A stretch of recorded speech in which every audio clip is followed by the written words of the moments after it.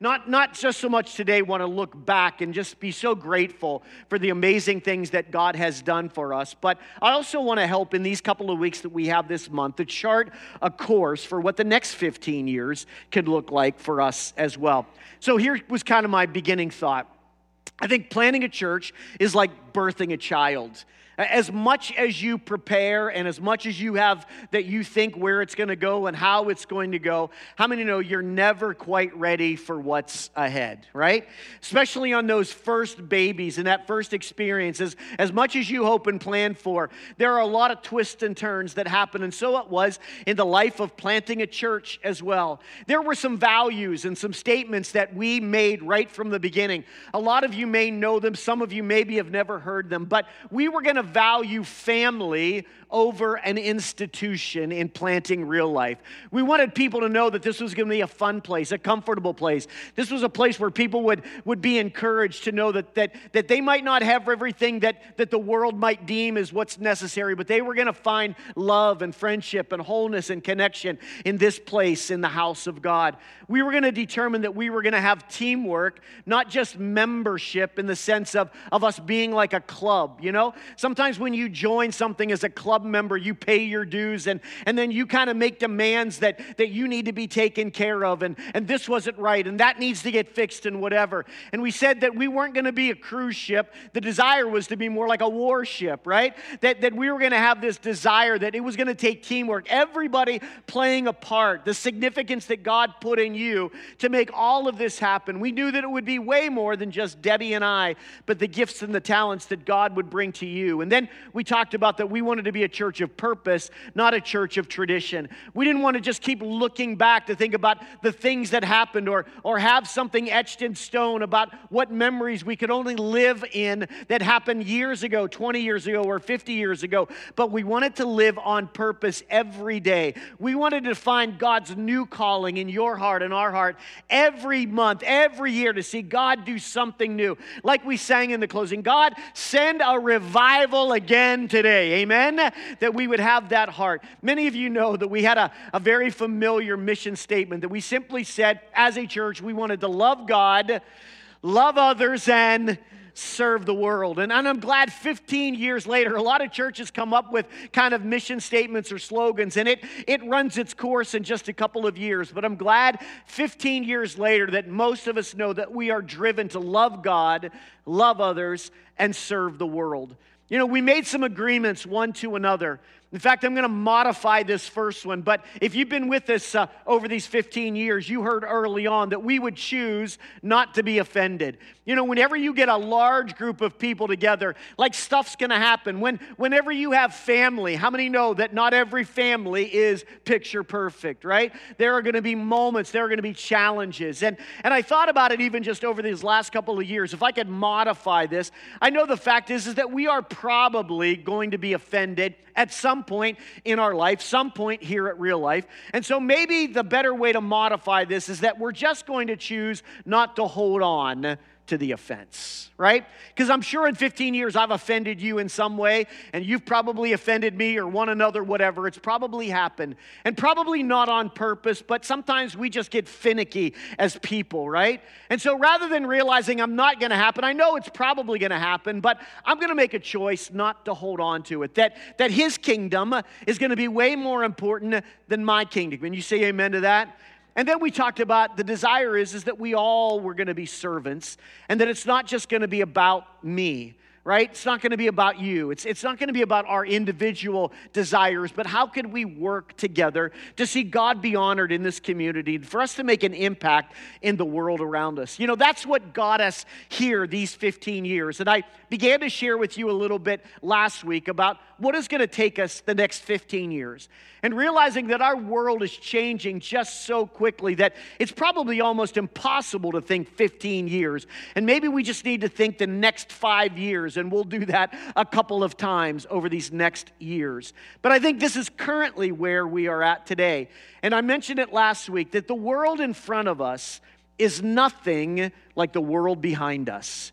I obviously thought just in these last couple of weeks, what would it be like? What would it be like for me to plant a church today versus 15 years ago? I mean, how different our world is today.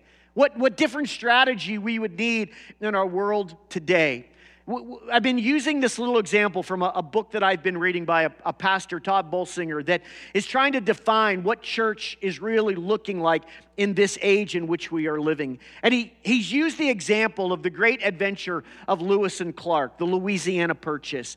And there was one kind of moment. They had kind of missed what the new world was going to be about. They had started here on the East Coast, and they thought that they were going to raft and take canoes and make it all the way to the West Coast. They thought the West Coast was just like the East Coast. Yeah, we have some hills and what we would call mountains, but nothing like the mountains that are out west. And Lewis and Clark got to a place in Idaho called the Lemhi Pass. And it was the first look that any American had seen of the Rocky Mountains.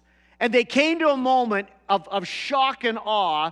How in the world are we going to canoe up a mountain? Again, not a mountain around here that's a couple of thousand feet, but out in the west where they're 12,000, 13, 15, 16,000 feet. How are we going to canoe up a mountain? And I think that we consider church life today, and I think about these 15 years. There have been a lot of Rocky Mountain moments in our journey. There have been times where we've just rafted, we've been cruising, like everything's been great, and then bam, we find something that we've never experienced before. And sometimes it's by way of people, by personalities, or maybe even processes. I think if there is a Rocky Mountain moment that a church is going to experience, it's probably because of one of those three things. That maybe some people think that the world or the church revolves around them, or that it's not going to function because of them or of me or whatever. Sometimes we feel like a little too big for our britches, like it's ours, and we realize that the church oftentimes can struggle. Sometimes it's personalities, right? And as much as we try to get along, sometimes that there are other motivations and other desires, and it seems to pull things apart rather than bringing them together. And I certainly know over these 15 years that sometimes it's the process. Change. It's really a hard thing in the church, and we kind of get stuck in our ways. We tend to sit in the same pew, that we always have for the last 15 years, right? I've joked with some of you, you really mess me up when you move from one side to the other, right? On a Sunday morning, I'm thinking, what is going on today, right? The world is kind of shaking right now. You know, Lewis and Clark had to realize when they faced the Rocky Mountains that's either adapt or die. We either figure a way, right, to get over these Rocky Mountains, or it's the end. And here's what I kind of came up with. You see, these Rocky Mountain moments that we have faced these last 15 years, and I'm sure that what we're going to face in the years ahead, these are moments that can either define us or they can defeat us. And that's the same in your life, your spiritual life, and the same in mine, and certainly for us as a church. We can face hard times or difficult moments, but I want you to know, as Bailey talked about just a few moments ago, that God has great plan and purpose for the church. The fact is that there is victory that is waiting for us. There's victory for us to ride in today, and there's victory for our days ahead. So whenever we hit Rocky Mountain moments, whether it's among us or whether it's against the enemy, we recognize they can either define us or they can defeat us.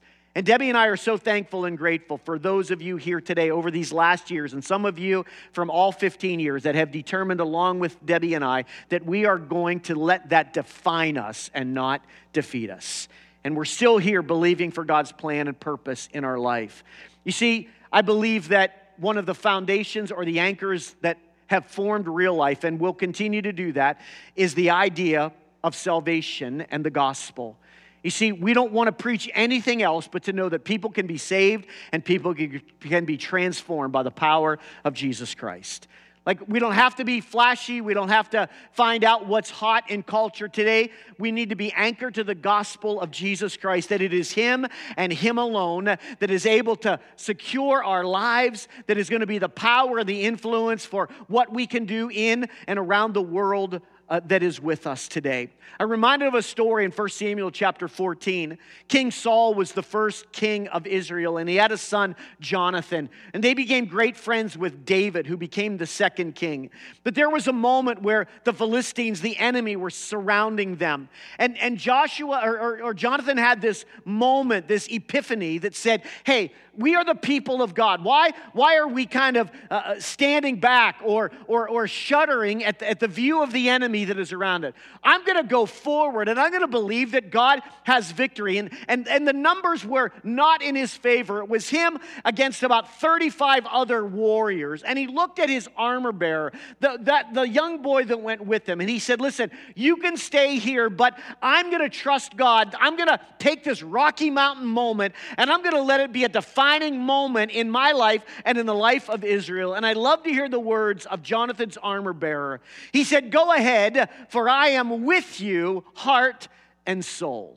You see, to have partners in the journey, partners in the battle that believe that if God is with us, then who can be against us? Amen? To realize that God has been faithful in these 15 years. Are there those that are going to raise the banner still with Debbie and I in the next 5 years, in the next 10 years, in the next 15 years to say, as he was faithful then, we are believing that he will be faithful in the days ahead as well. I am with you, heart and soul.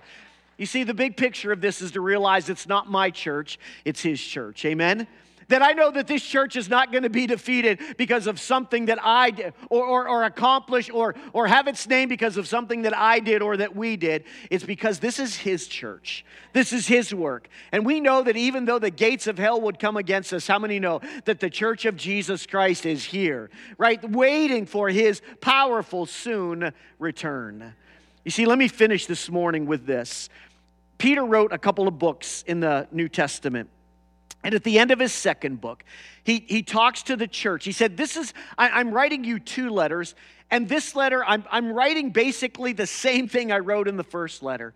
I want to drive you to believe that what God has started, that God is going to be faithful to finish. I want you to pursue the gospel and the calling that you as the church of Jesus Christ then have, that we don't fade back, but that we eagerly pursue the high calling of God among his people and for his church. Although the day and the culture is coming against us, there is still plenty of power by the Holy Spirit that we can rage a call and a fire of God among the world that we are living in today.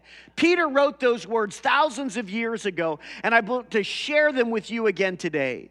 He said, the Lord is not slow in keeping his promise, as some understand slowness. Instead, he is patient, not wanting anyone to perish, but that all would come to repentance.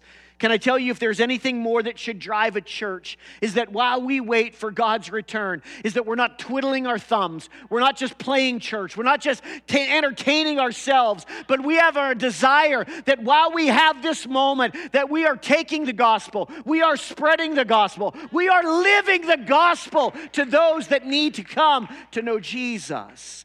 But the day of the Lord will come like a thief, he said. The heavens will disappear with a roar. The elements will be destroyed by fire. And the earth and everything that is in it will be laid bare. And here's where it's at today. So since we know that this world is going to come to a crashing end someday, Peter asked this question of his church thousands of years ago. It's a question I want to leave with you this morning. In knowing this, what kind of people ought we to be? If we realize that time is short, if we believe that the coming of the Lord may happen at any moment, then what kind of people, what kind of church in this day and age, this culture that is unlike anything that we have ever been in before? One that is scarier than maybe we've ever been before. One that is against the Lord or against the church more than any other time in our world. Then what kind of people ought we to be? Peter said that we ought to live holy and godly lives as we look forward to the day of God and we prepare for his coming.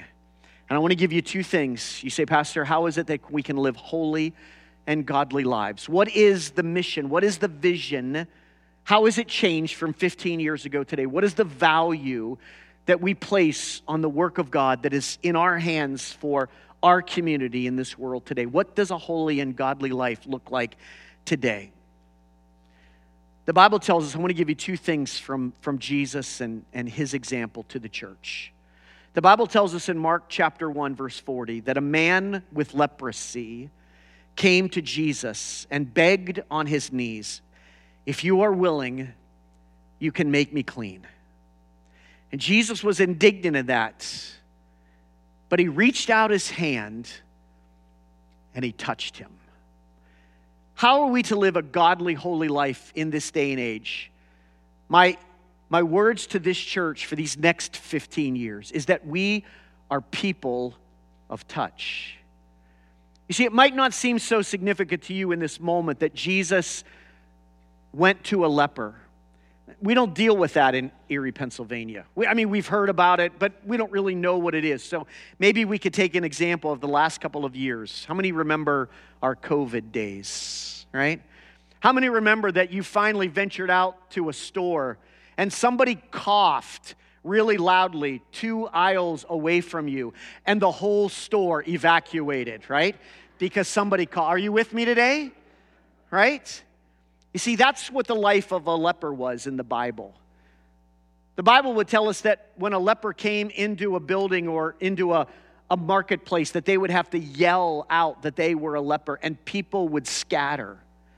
You see, the truth is that no one ever reached out and touched a leper. But Jesus knew that here was a guy that might be ostracized by the world. That people might think, like a young Bailey at his age, that the turmoil and the garbage that he grew up in, that would anything ever good come out of his life? Could he ever experience life to the full? And that was the day that Jesus reached out and touched his heart. Maybe some of you realize that, 15 years ago or 5 years ago, that I'm in a church today because somebody reached out and touched your heart, showed you what holy and godly living was all about.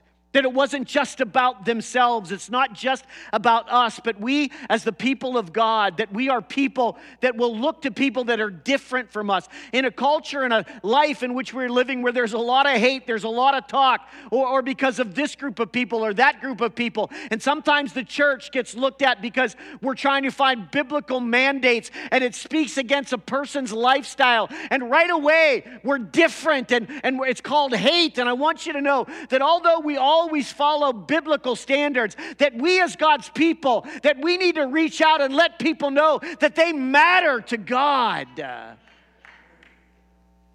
people that are lacking to know that there is something real of what it means to be a follower of Jesus, that we be people of touch. The last thing that I want to encourage us today, it goes to another experience with Jesus that the Gospels, all of the Gospels speak about, and right towards the end of each of the Gospels. This is what I believe the real commissioning. We've heard about the Great Commissioning. I think this was the real commissioning, and it happened at the Lord's Supper. Many of you remember that story. Luke records it this way, that while Jesus in his final moments sat down at the table with his closest followers, realizing that the end was near, and Luke records that a dispute broke out among them as they were fighting amongst themselves as to who would be the greatest in the kingdom. Again, just kind of put your kind of biblical view on for just a moment. Here Jesus is trying to have this final dinner and letting them know, like, hey, within the few hours, like, I'm going to be beaten, I'm going to be crucified. This moment is really significant that you hear my words, you hear my heartbeat, because what I'm going to do is instill to you the keys of the kingdom. And while Jesus leaned back at the table, a fight breaks out among the disciples as to who is going to be the greatest in the kingdom. I can only see Jesus kind of putting his hand to his head saying, what in the world is happening? How do you not understand the significance of this moment? And so Jesus said to them, the kings of the Gentiles lord it over them. Those who exercise authority over themselves call themselves benefactors. In other words, he said, people that do these kind of things, that have this kind of conversation, they're the guys that are going to let you know they're going to fund the event, that it's their name that's on the building. Like you better understand what group that you are in, because we're big shots. That's what they were kind of saying. Like Jesus, he's the king, but he's leaving us the keys to the kingdom. And man, I can't wait till we rule and reign, and I'm going to be better than you. And Jesus said, but you should not be like that. Instead, the greatest among you should be like the youngest, and the one who rules should be the one who serves the most. Do you want to know how to shut up an argument or division?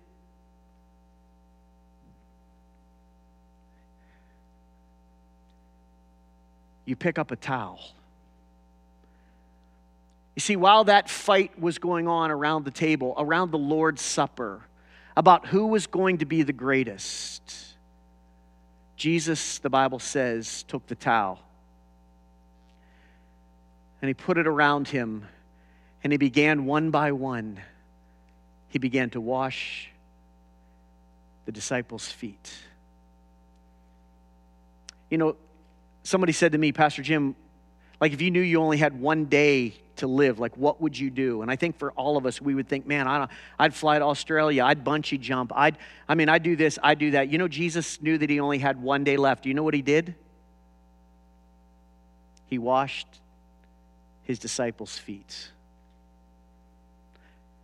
See, it doesn't ring true for a lot of us is that we want to be great in the kingdom. We want to see great and big things, and the last thing that we want to do is pick up a towel. But I want you to know the examples that Jesus left for the church, and what I want to leave for you today for these next years is, it's not about us being great, but if we can embody being people of touch and people of the towel. Can I tell you that when you and I get to the pearly gates, I think what you're going to hear and what we're going to hear is, well done, thou good and faithful servant. I'm not sure God's going to be that concerned about all the other things where we tried to put our name on it. Did you see what I did? Did you see that sermon that I preached? Did you see that teaching that I did? Did you see how I did this or that? Listen, I don't think that's going to matter in heaven. I think Jesus wants to know, did you reach out and touch people? While these days are closing so fast, were you concerned about lost humanity? And are you willing to be a person of the towel?